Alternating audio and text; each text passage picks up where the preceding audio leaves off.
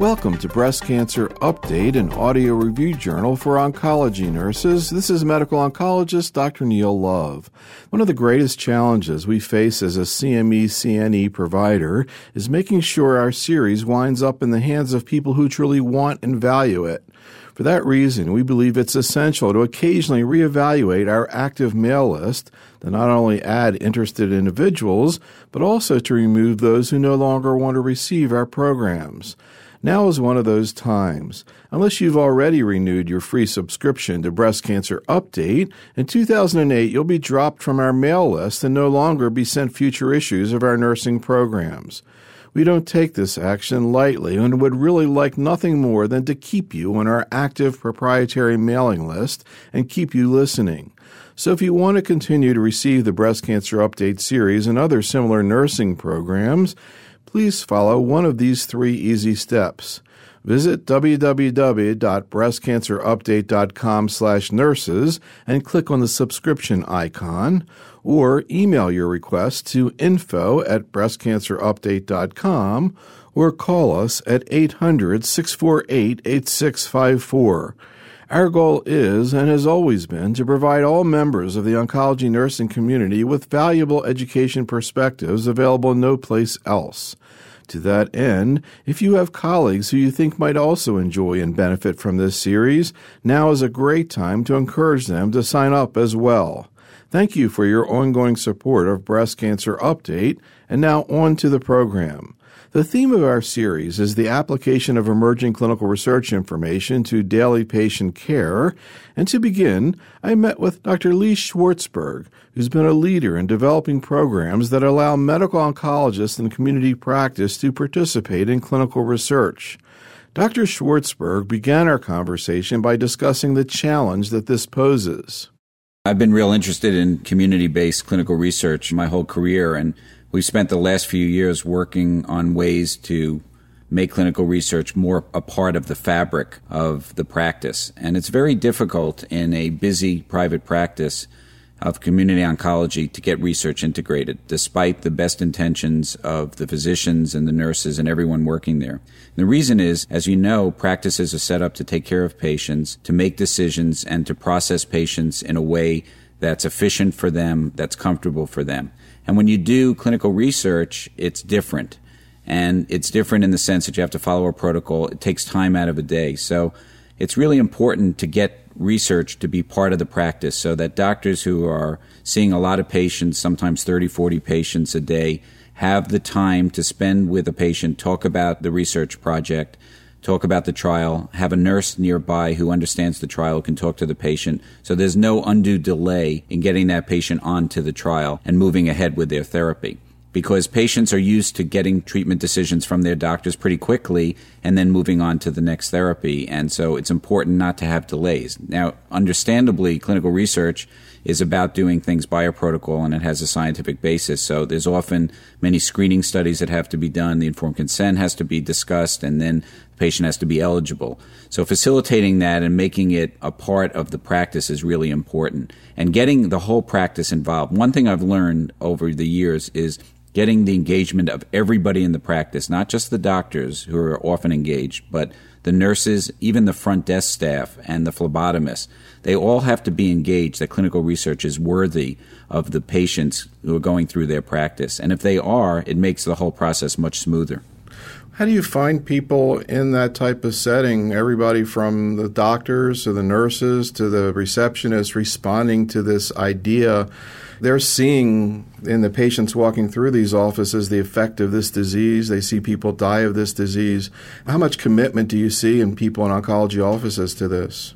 I think they really understand that clinical research is important for the next generation, for doing better, for the patients who will be coming not only today but tomorrow and next year. And when you stop and explain it to them that the advances we're actually implementing today for our patients, approved drugs, were based on studies that were done sometimes in the practice or somewhere else a couple years ago, and that the pace is picking up and there's lots of knowledge out there. We just have to get the drugs tested so we can get them to patients. They all respond to that. That's a very powerful and provocative message. And then it's a question of making it operational and making it work in a practice. Can you briefly review the types of clinical trials that are utilized in oncology right now in the phase 1, 2, and 3? Sure. There are basically three types of trials in oncology, phases of trials. Phase 1 trials are new drugs that are just entering clinical trials, just entering human testing. They've been tested extensively in vitro, so in animals and in test tubes, and they have activity. Phase 1 looks for toxicity or side effects of the drug, and in general, the traditional phase 1 type of testing was to increase the dosing of the drug until it gets to the maximally tolerated dose. That has changed a little bit with this influx of biological therapies, some of which don't have the traditional toxicities of myelosuppression and other toxicities that we see with the cytotoxics. So we're revising and revisiting the way that phase 1 studies are done. But for the most part, we're still looking at either a single drug, new drug, or a single new drug combined with older drugs to see what the maximally tolerated dose is. Once that it's established, then we can move into phase 2. Phase 2 looks for efficacy of the drug. In other words, in patient populations that are more circumscribed, for example, in breast cancer or in non-small cell lung cancer, and a group of patients are tested to see what the response rate is. In fact, in the past, we used response rate as the criteria for phase 2 trials. That is also changing somewhat. We're looking more for progression-free survival or time to progression. In other words, looking at an X-ray and seeing shrinkage is not necessarily the best marker for how well a drug does. Again, with the new biologicals, the fact that some of them don't cause a lot of shrinkage of tumors but are very powerful in terms of keeping cancers from growing, for example, the anti-angiogenic agents typically have that, then we can use those kinds of drugs and those kinds of studies to see how good that particular drug is. So once we test a new drug in phase 2 and we see a reliable either response rate or a progression-free survival that looks meaningful compared to previous drugs that we use in a particular disease, then the manufacturer makes a decision whether or not they want to take it into a phase 3 trial. A phase 3 trial is required by the FDA to get approval of the drug. And a phase 3 trial, the new agent is compared either by itself or in combination to the best effective therapy that's available against that disease. So again, this would be a specific group of patients, for example, first-line metastatic breast cancer patients or first-line non-small cell lung cancer patients, and they would be treated either with the standard treatment or with the new therapy, which might be the standard plus the new therapy or a new therapy alone.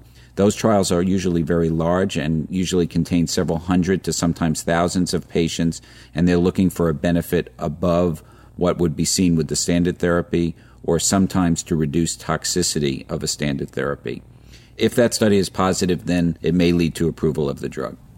And what kinds of protections are in place for the patients in terms of making sure that the trials are safe and that they're reasonable trials for people to participate in? Protection of patients is taken very seriously all along the chain of caring for patients. So that not only includes the physician of record, the oncologist who's caring for the patient, who has to be absolutely invested in the trial and believe that it asks an important scientific question and that it's safe for the patient to take. But even more importantly, there's a whole layer of regulatory effect that goes to ensuring that patients are protected. And that consists of an institutional review board or an IRB. An IRB is used to review every single protocol, and that study is dissected for its scientific merit, for its safety to patients. And as a result of the IRB, there is an informed consent generated. The informed consent lays out what the study is about. It lays out the risks of the studies. It lays out what the alternative treatments are and the protection that the patient has, including the rights of the protection of any patient that's on a clinical trial. All informed consents are reviewed extensively by the physician and the research coordinator before a patient signs up for a study. A patient has the right to refuse a study at any time. They have the right to come off a trial at any time for any reason if they're not comfortable in participating with that trial. So there's really a very strong protection built into every trial that a patient will go on, whether that's oncology trial or any other kind of clinical trial in medicine. There's been a lot of discussion about the fact that not that many patients are offered clinical trial participation. A lot of patients are treated without it being brought up. Their physician may or may not be involved with clinical trials. What do you think is behind that, and what types of financial issues are involved? I've heard people say, docs in practice, that in some of the trials, particularly the ones that are sort of governmentally based funding, that they lose money by participating. And there's been a cutback, and I don't want to kind of get into the whole politics, but just sort of globally, how do you see the issue in terms of how well we're doing and what kind of financial support is involved for participation? That's a real interesting question we could spend a long time on, but just briefly, I think enrolling patients on trials is very complex, and there are many issues that relate to why more patients don't go on trial. And as you know, only about 3 or 4% of adult cancer patients are enrolled on clinical trials in this country. That's a real problem because there's at least 300 drugs that are in active testing now. And since many of them are designed to be used in combination, the number of clinical trials that need to be completed to understand how well these drugs do is enormous. And simply speaking, there are too many trials chasing too few patients right now. So this is a critical problem that we have to solve. Now, there are many elements to the problem. One of them is, in fact, financial. The studies that are sponsored by the National Cancer Institute that are typically run through the cooperative groups like SWOG, ECOG, and CLGB have fixed funding, which usually amounts to approximately $2,000 per patient as a per-patient grant. Unfortunately, those dollars don't even come close to covering the fixed costs of taking care of a patient, and that has to do with the nurse coordinator time and the data management time and all of the reporting that is intrinsic to a clinical trial. It doesn't appear to me that there's going to be any relief on that. The NCI budget was approved frozen. Already a number of trials from some of the cooperative groups have closed, and a number of the committees in the cooperative groups have also closed up business. So there are literally some diseases that are not even being studied by the cooperative groups now. So we have a real problem with the NCI-sponsored trials at that funding level. And that problem is compounded by the fact that community oncology is now seeing a tremendous impact of the budget cuts that occurred as a part of the MMA Act of 2003. And this year in 2007, we're really seeing the implications of this because the way that drugs are funded make it clear that some of the regimens we give are underwater. It actually costs us more money to purchase the drug than we can give it at. We're losing money on that. So what I've seen happen in community oncology is sort of a dichotomy of practices in terms of what they're doing with research. Many practices are just saying it's not worth doing research because there are fixed costs and infrastructure that one has to develop for research, including regulatory staff and budgeting staff and people that do the trials, the research coordinators and data managers and research assistants. And to have all that in place is just too expensive, particularly as it relates to NCI-sponsored trials. Other groups are taking another approach. In fact, actually many of them are banding into networks where there's centralization of some of those processes to make the process more efficient. So I think we have a big problem in terms of reimbursement for trials. Now, on the pharmaceutical side, we've seen growth of trials, in part because pharmaceutical companies have more agents and they want to get those agents tested, and also because community oncologists have more physicians who are better trained, who understand clinical trials, who came out of the academic medical centers, who are interested in doing trials. So we've seen a shift over the last 10 years where the large majority of trials were actually NCI-sponsored trials done through cooperative groups, to now over half the trials are actually pharmaceutical company-sponsored and being done more and more in the community. But some of those challenges still exist. The other challenges that exist that go beyond reimbursement and financial have to do with access to trials. My own personal feeling, and I'm part of a large group of community oncologists, is to have a trial available for every common disease state. So a doctor doesn't have to think, do I have a second-line non-small cell lung cancer trial open, or do I have a first-line pancreatic cancer trial open? The goal, in our group at least, is to have a study open for every common cancer so that at any point a clinical trial becomes a viable option. And in fact, we try to impress upon our physicians that the clinical trial is the best option for virtually any disease, because we're not curing the vast majority of patients, at least with metastatic disease, and there's much room for improvement. And even where we have very effective therapies, there's room for reducing side effects and using alternative agents and regimens that might do that and make the process simpler and easier for our patients. So very complicated in terms of doing clinical trials. And the one other point about clinical trials is because they have to be designed in a way to answer a question. Many of the patients that would be eligible for trials are not. For example, most studies do not accept patients who have had a prior diagnosis of cancer, usually any time in their life. Well, we're doing better with treating cancer patients now, and it's not uncommon in my practice to have patients who come in with their second or even third cancer 7-10 years after their first diagnosis. Based on historical beliefs, those patients would not qualify for trials. And we need to step back and think about the inclusion and exclusion criteria for these trials, because some of them perhaps could be relaxed, which would allow more patients to participate instead of being excluded even when their physicians would like them to be on a study. Okay, well, I want to go through a few common scenarios in breast cancer in the adjuvant and metastatic setting. And I want to hear from you a little bit about how reported trials would affect this kind of situation, and then what kinds of new trials patients like this might be offered. And I want to start with one of the most common situations that an oncologist sees in practice. And fortunately, because of greater use of mammography, we're seeing more patients with node-negative tumors. We're seeing most people getting sentinel node biopsies. We know that most of breast cancer is ER positive. You add all that up, and there are a lot of people presenting to consider adjuvant therapy who have node-negative, ER positive, and we're going to say a HER2-negative tumor. And one of the issues there is, of course, the use of hormonal therapy because it's an ER-positive tumor, but also the question of where adjuvant chemotherapy fits in. Well, I think we've seen over the last few years that patients who are hormone receptor positive clearly respond very well to hormonal therapy.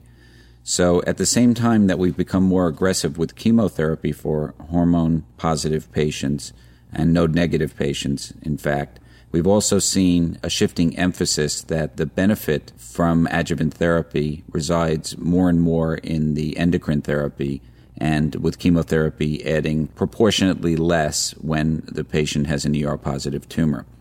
So one of the things that I've personally been doing in this group of patients is making use of the Oncotype DX test very frequently for node-negative patients. And if I have a patient with what I would consider a favorable hormone-positive state with a relatively small tumor, or even a patient with a T2 tumor, I will frequently, in the node-negative setting, obtain an Oncotype DX.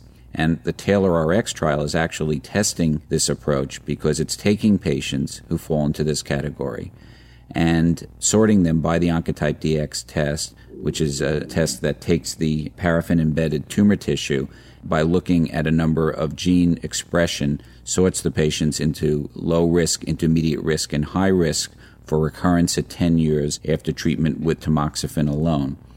And one can use that either clinically or to participate in the TAILOR-RX study, which is an intergroup trial that is looking at that group of patients with the intermediate risk and saying those patients can either get chemotherapy or not get chemotherapy, and they're randomized there to see how they do, with the assumption that patients in the low-risk group will do perfectly fine with hormonal therapy alone, and those in the high-risk group will do better with hormonal therapy and chemotherapy.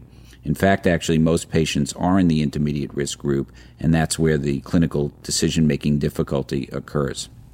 Now, you mentioned the TAILOR-X trial, and one of the things that's very interesting, as you mentioned, is that in that study, the patients who have the intermediate score, where we're not really sure whether chemotherapy is going to be helpful, undergo randomization to either get chemotherapy, which I guess is within reason almost most of the types of chemotherapy available that we can use, or not. And that's a pretty big difference in terms of quality of life. How do you find people responding to that idea, patients? It's actually a difficult issue for patients when you talk to them about randomization there. They accept the fact that there is uncertainty, but it's been difficult to get some physicians and patients engaged in that idea. Many community oncologists have adopted the belief that a brief course of chemotherapy, even in the setting of endocrine-responsive tumors, adds benefit. And so I think we're probably in an era where we're somewhat overtreating patients, and that's based on not having genomic markers or biological markers to clearly indicate who would be most responsive to endocrine therapy alone or to chemotherapy. And I think we're rapidly moving out of this era of one-size-fits-all, and the TAILOR-X study is one good example of that, actually the largest example of that. You know, I'll tell you an interesting story. Just a few weeks ago, I ran a symposium at the American Society of Breast Surgeons meeting. We had 500 surgeons in the room, and they all had these keypads so we could poll them. And I've always been interested in how people outside of oncology perceive oncologists, and particularly in terms of judgments about when to use chemo or not.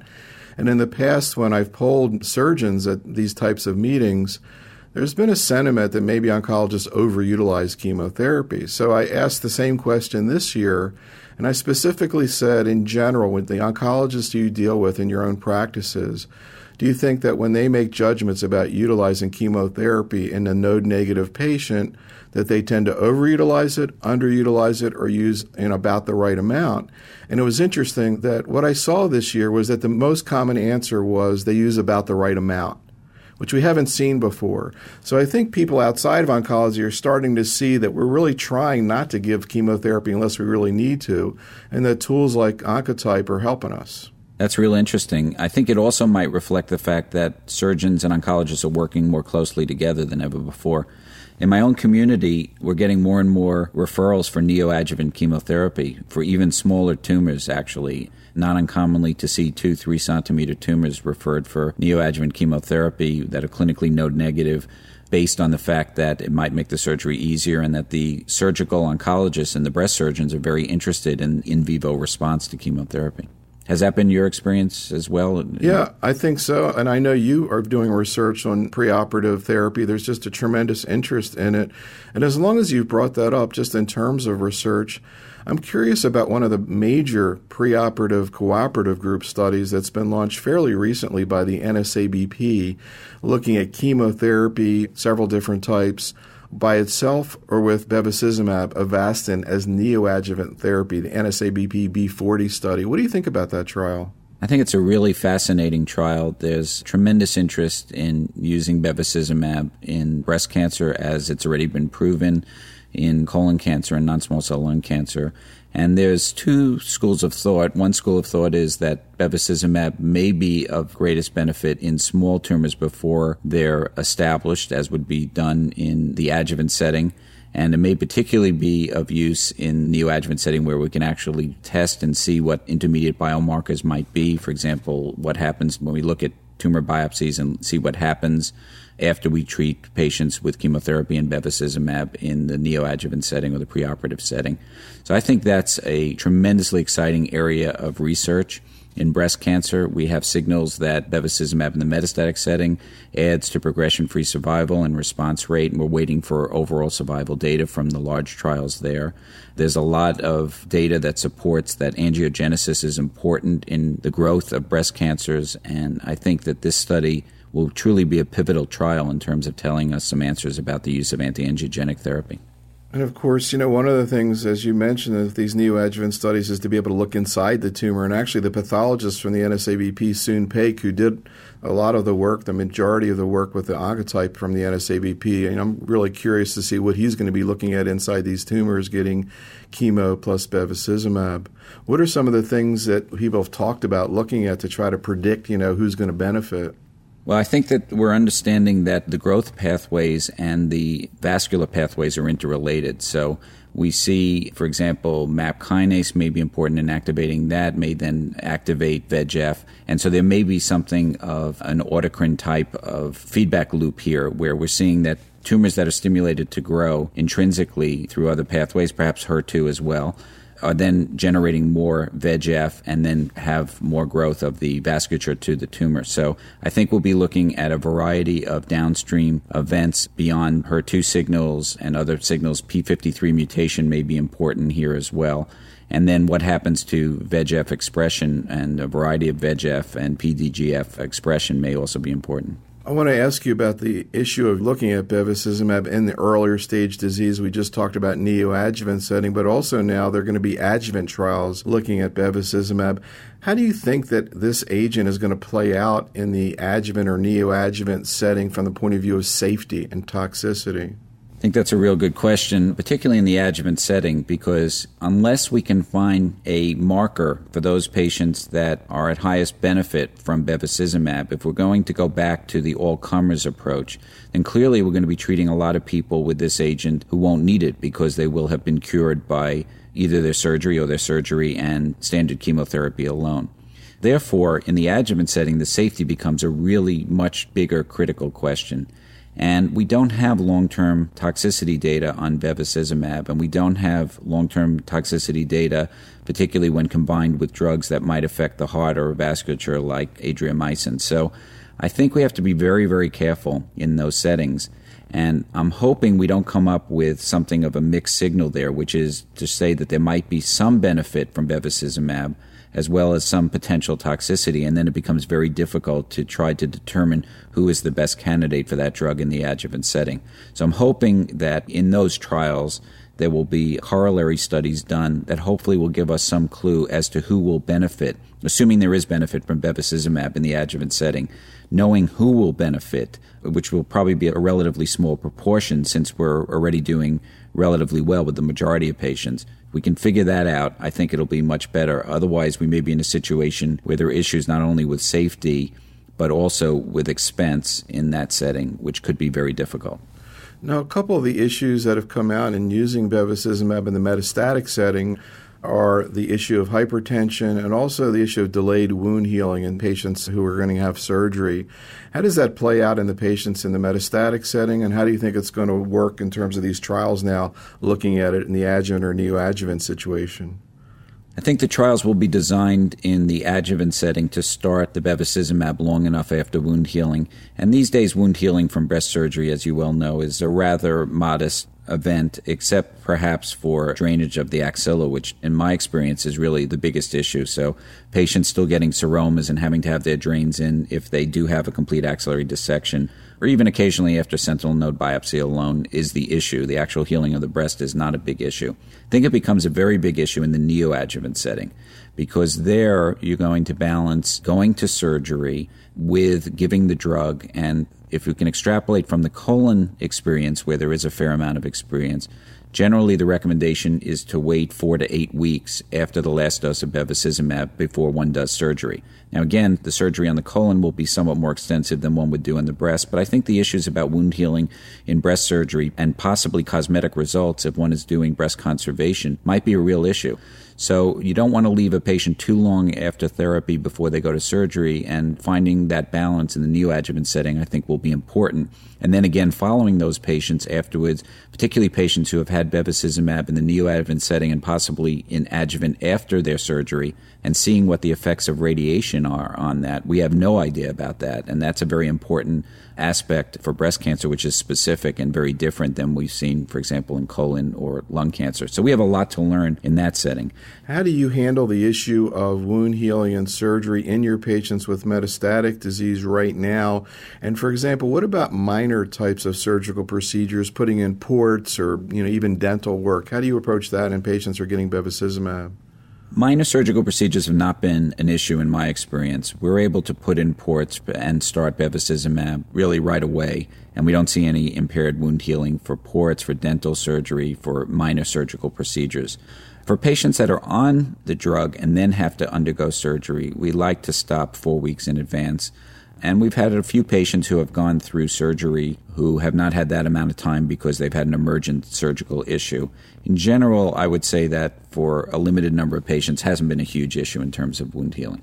What about the issue of hypertension? What have you experienced in terms of that in the metastatic setting, and how do you think it's going to work in the adjuvant situation in these trials? I think hypertension is going to be an issue in the adjuvant setting because it's common. And my experience with bevacizumab, as in the clinical trials, development of hypertension is common, and the adding drugs or starting antihypertensive agents is very common. So again, if we hearken back to the adjuvant setting, we're treating a lot of patients, and a certain percentage of them are going to get hypertension. We don't know really if that's going to be sustained hypertension, but you couple hypertension with the possibility of some cardiotoxicity becomes an issue. And what's going to happen 10, 15 years down the line from patients that are rendered hypertensive, even if it's briefly, in the setting of possible cardiotoxic agents is completely unknown. So I think we're going to have a concerted safety approach to these adjuvant trials, and I'm sure they will be designed looking for late effects, not only from the hypertension, but from any other vascular effects that could occur later. I guess one of the things about bevacizumab is that potentially it offers something to the patient who doesn't have either an ER-positive or a HER2-positive tumor, in other words, a triple-negative tumor. And so in these new trials trying to look at this agent, although, they're looking at it in all different types of situations, I guess one of the issues is that maybe now we have some type of targeted therapy that might be helpful to these patients with triple-negative tumors. Any thoughts? I'm not sure that there's a whole lot of data that bevacizumab would be more active in triple-negative tumors than in other subsets of breast cancer, but as you say, there really is no targeted agent there. So to the extent that it has activity beyond that of standard chemotherapy, it potentially will be very useful. And it's so interesting when you reflect on the HER2 population now, who went from what was arguably the worst population and now potentially the best population with the use of anti-HER2 therapy. So now we're left with the triple negatives who have a very poor prognosis and aggressive types of cancer. So I think if bevacizumab has activity there, just by virtue of the fact that the activity is low with standard chemotherapy, it will be a benefit. Now, there also needs to be further research into the possibility that the pathways that are involved in patients that have triple-negative basal-type cancers may in fact have an increased propensity to autogeneration of VEGF and to impacting the angiogenic pathway. There is some data there, and we just need more. You mentioned that the trials looking at bevacizumab being added to chemotherapy in metastatic disease at this point are showing a progression-free survival advantage, and really right now we don't know what the effects is going to be on survival. And you talked earlier about the idea of endpoints in the trials and looking for progression-free survival as opposed to response rate. What do you think it means at a human level for a patient to have greater progression-free survival? In other words, a longer time before they have to switch to another therapy. How does that play out clinically? I think that's a key point, Neil. We were focused for a long time at looking at X-rays and CT scans and showing shrinkage. We use the RECIST criteria today, which uses a fixed point of a 30% shrinkage in the diameters of the lesions that we're measuring as a endpoint. That has very little human impact. There are many patients who are totally asymptomatic from disease that's measurable and could be symptomatic from non-measurable disease. What's important to them is, number one, how they feel. Number one is how they feel. And so does a therapy prolong them feeling good or having least amount of toxicity from both their treatment and specifically from their cancer? And the best surrogate from a clinical trial perspective is probably progression-free survival there. I would, though, advocate that quality of life endpoints are important in breast cancer trials and, in fact, all clinical trials with cancer. We've been thrown a little bit of a curveball now from the FDA, who has now decided that there are no criteria for measuring quality of life which meet up to their snuff. And that's, I think, very disappointing because there are many established tools of quality of life that have been validated and should be accepted for proving that patients can have improvement in their fatigue, improvement in their pain, certainly, and their overall quality of life. So that's a concern going forward. But in terms of looking at what's the hard endpoint to measure for a breast cancer patient, it's not only how long they go on one chemotherapy, and of course the hard endpoint is how long they live overall, but how they feel and how well you control their symptoms with the therapy. So the best aggregate endpoint right now, I believe, is progression-free survival rather than response rate. And again, particularly as we move away from cytotoxic therapies who were designed to shrink a certain fraction of tumors, although rarely to have a complete response, the response rate probably has less meaning as we move into the biological therapeutic arena where tumors are more often kept cytostatic rather than actually shrunk. I want to circle back to this issue of the patient with a node-negative tumor that's ER positive. And I'm curious about your take, again, in terms of the issue of clinical research, in terms of the choice of chemotherapy in that situation where, there's going to be a little bit less benefit than we see, or at least absolute benefit, compared to a patient with a node-positive tumor. And one of the issues that's been discussed a lot in the last year or two is the question of, do we need to use anthracyclines, for example, adriamycin, with a potential risk, small risk of cardiomyopathy and leukemia? And I'm curious about your take on the TC regimen, docetaxel cyclophosphamide, that was reported by U.S. Oncology as a non-anthracycline alternative in this situation. Yeah, I was impressed with Steve Jones' study, and it's been reported now in full, and I think it's a large trial. It's a well-conducted trial, and it basically showed that TC was actually slightly better than AC and had overall differing toxicities, but overall certainly less toxicity and certainly much less in the way of cardiotoxicity. So in my practice, we've adopted TC as one of the regimens that patients are eligible for. I typically use that in exactly the type of patient that you're talking about, which is the node-negative patient, because if I recall the trial correctly, it actually was in node-negative patients only. So I'm not sure that we're ready to abandon what I would consider a 3-drug regimen, that is an adriamycin, cyclophosphamide, and taxane regimen in higher-risk patients. But certainly in lower-risk patients, a 2-drug regimen is appropriate. And TC fits the bill because it's very well tolerated, it doesn't have the long-term cardiac effects, and it provides a great deal of efficacy in that setting. Any thoughts about sort of the tolerability of TC versus AC? We've gotten used to AC. It's probably the most common regimen, we think, based on our patterns of care study that's being used right now. But, there are problems that can occur, not just the long-term, but also short-term in terms of some patients having problems with GI toxicity. How do you see these two regimens comparing in terms of quality of life as they go through it? I think that the acute toxicity of TC is, generally speaking, less than AC. As you say, mucositis remains a problem in a small but significant minority of patients, probably. Actually, we looked at our database and we found it in about 10 to 15% of patients receiving anthracycline-based therapies in the adjuvant setting in a very large database of thousands of patients with severe oral mucositis. So it's not that uncommon. We see somewhat more nausea with AC as well, even with the best antiemetic therapies, and that's still an unresolved problem for patients with breast cancer that deserves more study, I believe, as well. The problem with TC, in my experience, tends to relate to something that is more annoying, I think, than long-term, which is we're seeing some skin toxicity with TC. We certainly see a lot of nail toxicity. We even see eye tearing as a problem, even when docetaxel is given every 3 weeks as opposed to weekly, where it's actually much more common in my experience. That can be an annoying problem, and some patients actually have to have dilatation of their eye ducts later on. And we do see still some neurotoxicity, which is my great concern with the use of paclitaxel, actually, which we have great experience with. We're seeing patients who have prolonged neurotoxicity, so there is a little bit of trade-off there. Although it's usually grade 1 or 2 and mild to moderate, it can be somewhat prolonged. It's certainly less common with docetaxel in my experience than paclitaxel, but we do see some patients who get that. What about hormonal therapy? Of course, we've seen a big shift in terms of the use of aromatase inhibitors instead of tamoxifen in postmenopausal patients.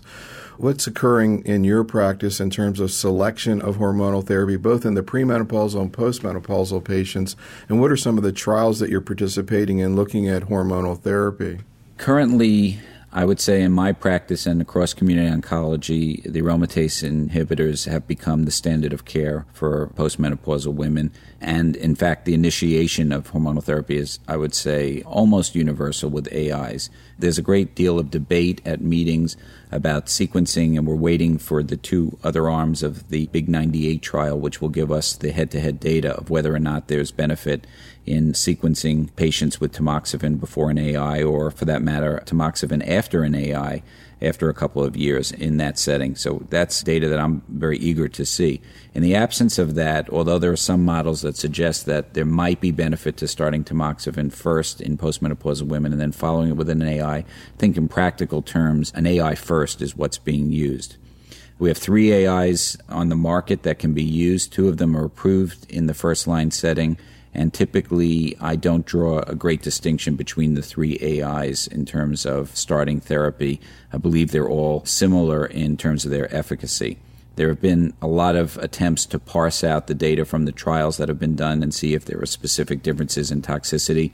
I think that's very difficult to do because you're comparing across trials with somewhat different patient populations, and particularly the way that the adverse events were recorded in some of the large trials that were done. Comparing, for example, the big trial to ATAC, it's hard to do because they looked at toxicity differently. So my feeling from my anecdotal experience in my own practice and my partner's practice is that the AIs tend to have similar toxicities, and the data would suggest similar efficacy in the adjuvant setting. Now, we are seeing, though, we've done a review of this that we presented at San Antonio. We see about 20% of patients who start on an AI switch a drug over time. This is off a clinical trial setting. Most of them switch to another AI, and what's fascinating to me is that most of those patients then tolerate the other AI without the same toxicities. And I don't know what the underlying physiology is of that, except that there may be idiosyncratic reactions to one AI that differ from the other. So one point that I recommend to practitioners, if they're having trouble, particularly with musculoskeletal events, with one AI, simply trying a switch may ameliorate that, and patient can tolerate then a second drug. Occasionally we've had patients who don't tolerate even two or even try all three AIs, and sometimes we switch them to tamoxifen. But if they don't tolerate two, they often don't tolerate any of the hormonal agents, including tamoxifen. What about the issue of how long to use the aromatase inhibitors in the adjuvant setting? We had used tamoxifen for 5 years, and that's kind of where we started out with the AIs, but now there's studies, including one of the NSABP, looking at maybe longer therapy beyond maybe even 10 years. How do you approach that decision in the patients who are coming up to the 5-year point if they're not eligible for a study like that? I think that's an evolving area, and it's a very important area. I've looked at the data by looking at, first of all, the risk of the patient and what the residual risk is in that patient after 5 years. And then I also balance that with what the toxicity that that particular patient is experiencing, if any. So I've been impressed that, first of all, we have data now that's growing from multiple data sets that suggests that ER-positive tumors have a hazard event of developing recurrence which persists for many years after their diagnosis, which is a little bit sobering because we used to believe that the 5-year mark or the 10-year mark was the end of it and that all of their risk was over by that point. I'm convinced, at least by the data, particularly from the CALGB group, who has looked at this in great detail, that the hazard event actually stays pretty stable in ER-positive patients. It's lower, of course, than in ER-negative patients in the first few years, but then it actually may even be a little bit higher after year 5. And so there continues to be risk for patients. From a practical perspective, the way I use that data is for most patients who are node negative, unless they had other very poor risk features, after 5 years of hormonal therapy, I typically stop the AI. Most patients who are hormone positive now are more and more looking at extended usage of the AI based on the data from the MA17 trial. So I'm looking at that. And then, of course, it depends on how well the patient is tolerating the drug. And if they tell me they're having no side effects whatsoever, I'm very comfortable with continuing it, assuming they can afford it. And if they're having a substantial amount of toxicity, well, that potential small relapse risk has to be compared to the actual events that are happening to the patient that day. And if they're having trouble, I might stop it. So it's very much the art of medicine and how you deal with every individual patient. But more and more, based on the data, I will continue an AI if the patient is tolerating. You know, it's interesting because there have been a series of reports over the last few years, first with tamoxifen, and then I started to see it with aromatase inhibitors, of the issue of adherence and studies suggesting that maybe a lot of patients aren't taking as much medication as we think they're taking. Maybe we don't even find out about it. Other people are questioning whether that research is really correct or not. What do you think is actually going on in reality in these women as they get out to years 3, 4, and 5? Do you think that in general almost everybody's taking their medicine, or is adherence maybe an important problem? My personal experience is that adherence doesn't seem to be a problem for AIs, even in years 3, 4, and 5. Now, we see the patients typically every 6 months in those years, and of course we question them about their drug usage. And there are some patients who stop their drug, and they're forthcoming, and they typically said, well, you know what, I just stopped it 3 months ago because I was having too many joint aches and I don't want to go back on. So it's that small group of patients who at least admit to non-adherence of their medication. Now, we haven't done pill checks, and perhaps we need to do some more formal auditing based on some of the data that you refer to, which suggests adherence may not be that good. But it seems that breast cancer patients, in my experience, are very motivated to take therapy, particularly this type of therapy with either tamoxifen or AIs, which in general is very well tolerated across very large numbers of patients.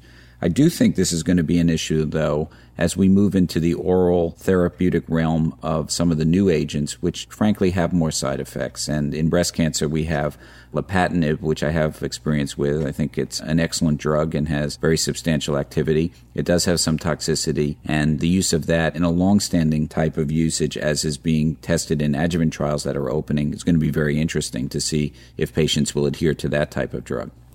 I want to touch a little bit on the issue that you mentioned before about adjuvant trastuzumab or Herceptin. And, we talked about the whole issue of clinical research and what it could yield. And certainly this has been a really great example of how research can be so helpful to patient care.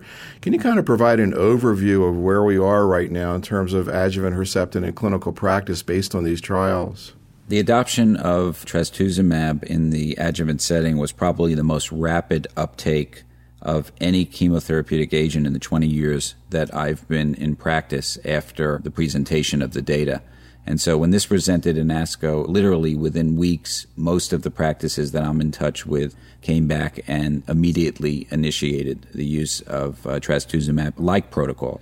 In other words, a year of trastuzumab initially with a taxane following an AC regimen, although we now have another effective combination with the TCH combination as a non-anthracycline alternative. So that was very gratifying. Again, my perspective over 20 years is that not only was the data from that trial so remarkable, but it got out so fast and it changed practice so fast, and therefore more patients benefited from that, perhaps more than anything else in oncology history that I'm aware of. And that's very gratifying because when you have a good discovery, it should get out to patients right away. And in fact, it's interesting, it took it something like 6 or 12 months for the FDA to approve it. By that time, everybody was using it, and importantly, it was getting reimbursed on the heels of the ASCO data. Now, we just finished an ASCO, and we just had an update from Edith Perez about the combined analysis of the two North American trials. And what's very fascinating and very gratifying is the data is holding up. And so not only do we see that now at 4 years of follow-up, that the same proportional benefit of about 50% improvement, relapse-free survival continues, but we see a very firm about 15% absolute benefit across all different subgroups of patients. So it doesn't matter if you have 1 node positive or 5 nodes positive, of younger or older, the benefit of trastuzumab is pervasive across all of those subgroups. So it's clearly here to stay. There are some controversies in terms of making decisions in clinical practice, and one is the issue of using trastuzumab in the patient who has a smaller node-negative tumor. We were talking about node-negative ER-positive before. Now we're talking about node-negative HER2-positive. And I hear a lot of controversy, particularly about the really small tumors, less than a centimeter. How do you see that kind of decision getting made in practice? And what's sort of the downside that you're trying to balance against these sort of less dramatic effects in the smaller tumors? This is a huge problem. In a sense, it's a nice problem to have because we have therapy that works. And now the question is, we have to decide from a statistical perspective who derives more benefit than harm out of these types of therapies. So one approach, and this is not the approach I take, is just say, well, the toxicity is pretty minimal, and let's overtreat patients so we capture everybody who could potentially benefit from this kind of therapy, and that would include even smaller tumors and perhaps even smaller tumors that are hormone receptor positive. I don't take that view because I do want to look at the long-term toxicity. And, it is real for trastuzumab-based therapies. We now have a pretty firm number that somewhere between 2.5% to 3.5% of patients develop cardiac events after they're treated with an anthracycline and trastuzumab-containing regimen.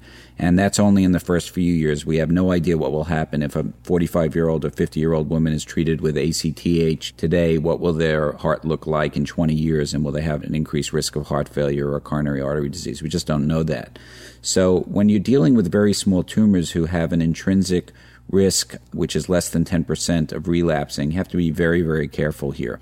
And I don't think anybody has the answer. And one question is, do we need to give a year of trastuzumab? Not so much necessarily for the toxicity, because you still incur some toxicity when you give it just for a short period, as George Sledge showed in a pilot study that was reported at San Antonio last year. But the interesting thing about Sledge's study was that's now the second trial that looked at a short course of trastuzumab in combination with chemotherapy and showed results very similar to the FINHER trial, suggesting that maybe we don't need that whole year of therapy, which certainly would be appreciated by women from a convenience and cost perspective as well. So we have a lot of questions to answer about that. I think we should add, though, that from what I can tell, again, in our national patterns of care surveys, both of oncologists in practice as well as investigators, even though there's this interest in whether the trastuzumab duration could be shortened, it seems as though right now, for practical purposes, virtually everybody's trying to get patients out to a year. Is that your take? That's my experience as well, although I will say that I have treated a few patients with lower risk disease who have other issues. And outside of the trial setting, we have issues with adherence there and with transportation and sometimes financial issues that sometimes interplay. But I would agree that the default is definitely to do a year of trastuzumab. And it'll be really interesting when we see the 2-year data from the 2-year studies, whether that makes a difference. Hopefully that won't confuse the issue, but it has the potential to possibly extend our dosing on one hand while we have the possibility of looking at shortening of the dosing on the other hand from other trials. You mentioned the issue of the TCH regimen. Earlier we were talking about TC, docetaxel cyclophosphamide. TCH is docetaxel carboplatin and trastuzumab or Herceptin. And there have been some data presented now in the last year suggesting that perhaps you can get the same benefits that you get from the regimens with the anthracyclines, where the cardiac problems are seen, with the TCH regimen without having to have that risk of a cardiac problem. What's your take on that, and what are you seeing in practice right now as people sort of try to figure this out? We participated in that trial, the BCIRG-06 trial, so I've had a number of patients of my own and my partners who have been on that trial. I believe the data of the trial, which suggests that there is equivalence in the TCH compared to the ACTH regimen. And the way I use it now, it's one of the accepted regimens in our guidelines in our practice. And what I typically do is, because there's still more data with the anthracycline and we have so much experience with the anthracycline, I reserve TCH for patients who I think are at risk for cardiac events. And I use, in particular, the cardiac analysis from B31 that was presented previously and was updated at ASCO this year as a guidepost for me. So that if I have patients over the age of 55, particularly if they have a risk factor like hypertension, or if I have a patient that has a borderline ejection fraction in the low normal range, I'd be more inclined to use TCH today because there is some evidence that the cardiac effects are considerably less and significantly less than with an anthracycline-containing regimen. Now, one of the trials that's being discussed is sort of the next generation of adjuvant studies by the NSABP and the BCIRG group that you participated with, is the idea of taking the TCH regimen and then adding in Avastin or bevacizumab, which we talked about before. How do you think that trial is going to play out in the community, getting back to this issue of how patients and doctors are going to perceive it? I think from a scientific perspective, it's fascinating.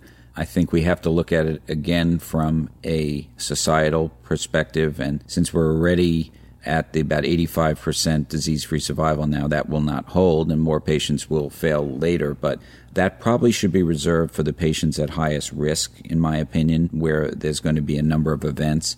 Because if you treated patients with that kind of regimen, which might also have some toxicity across the entire spectrum of HER2-positive disease, including node-negative, you would be treating a lot of patients with a complex and expensive regimen to benefit a few. So when we do those studies, which are critical, and because of the potential interaction with angiogenic and HER2 that I mentioned before, we need to try to define either intermediate biomarkers that predict for response or resistance, or to pick clinical markers that would suggest that the patients who are going to benefit the most are those that are at the highest risk. I want to ask you about a couple more research issues, and one that I know that you actually have been involved with in terms of doing research with this agent is nab-paclitaxel or Abraxane. We were talking before about the issue of taxanes and docetaxel in the HER2-negative and HER2-positive situation. Can you talk a little bit about what nab-paclitaxel is and what potential advantages you think it might have in the clinical setting? Nab-paclitaxel is a new formulation of paclitaxel that does away with the cremophore, or the solubilizing agent, which was used in the original paclitaxel preparation, or Taxol, because it's a very large organic molecule that is very poorly soluble in water. So the original formulation essentially made it possible to deliver this intravenously. The problem is that the cremophore is the cause of some of the toxicity, I should say, particularly the immediate hypersensitivity reactions, which have been even fatal in a small number of cases, and also requires the paclitaxel to be given over a prolonged period of time with pre-medications that block the effect of anaphylaxis, which is difficult for patients and difficult for practices in infusion centers. So the nab-paclitaxel, or nanoparticle albumin-bound paclitaxel, is a new technology which uses very small molecules of albumin to coat and to attach to the paclitaxel, and that allows it to be solubilized in water without a cremophore or other solubilizing agent. It also allows the drug to be given over a short infusion without any pre-medications whatsoever. So in terms of convenience and acute safety, the drug is preferable for that reason. It's been tested against standard formulations of paclitaxel and has been shown to be at least as good, if not better, than standard paclitaxel, and has also been shown in randomized phase 2 study to be at least as good, if not better, to docetaxel, which some would argue in the best regimen would be slightly better than paclitaxel. You mentioned the issue of the fact that pre-medications, corticosteroids, antihistamines are not necessary with nab-paclitaxel. I wanted to tell you to get your take on this. I know you have an interest in looking at patterns of care, and so do we. And we just did a survey about a month ago of 150 randomly selected medical oncologists in the United States. And one of the things we asked them was, do you prescribe corticosteroids and antihistamines when you're using NAB? And 30% said yes. And of the 51 investigators, virtually none said yes. Tremendous gap. That's fascinating, Neil. I mean, your surveys are really so interesting to me because they really get at the heart of what's happening out there in the community. What do you think is going on there? I think it's inertia. I think it's total inertia. I think that pretty much everybody has seen a paclitaxel reaction, and they're very scary. I mean, the last thing you want to do is get out your crash cart in the middle of your infusion center, and we do that occasionally, and it really is a very emotional experience and one you don't forget. So because those drugs are pretty non-toxic and can be given, and there's a lot of experience, people are still doing it. It just supports the idea that we need to do better education around these things, and that, in my opinion, there's no reason to give pre-medication for nab-paclitaxel, and that's just a vestige of giving a lot of paclitaxel with Cremophor that causes a problem. Yeah, and I mean, the trials that actually study NAB don't use pre-medications. That's what we're basing our decisions on, is using it that way. I was curious, I noticed that you were part of a group that presented a paper at ASCO on the prevalence of insomnia in cancer patients at this last ASCO meeting, and I was thinking about, I wonder how much of the insomnia that you see in cancer patients is related to corticosteroids. Any thoughts on that? I think the acute insomnia is at least part related to corticosteroids. We see a lot of anxiety and insomnia in breast cancer patients. And if we can do away with medicines that you don't need, certainly that have some side effects, not only insomnia, but also diabetes we see, or at least temporary rise in blood sugars very commonly for patients getting high-dose corticosteroids. I think, why should we keep giving them unless there's a real scientific and medical rationale to do it? So I agree. By the way, insomnia, we have a symptom screener that we use across all patients now, and it's in 100 clinics. And insomnia and sexual dysfunction are the number 1 and 2 problems that all cancer patients, but particularly breast cancer patients, report even years after their treatment. So these are big issues that are not going away, and they probably reflect to some extent normal populations, but probably exaggerated in breast cancer patients. And we don't have good handles on how to deal with them. I think that's the next frontier for medical oncologists that do breast oncology, is to also start focusing on some of these chronic problems.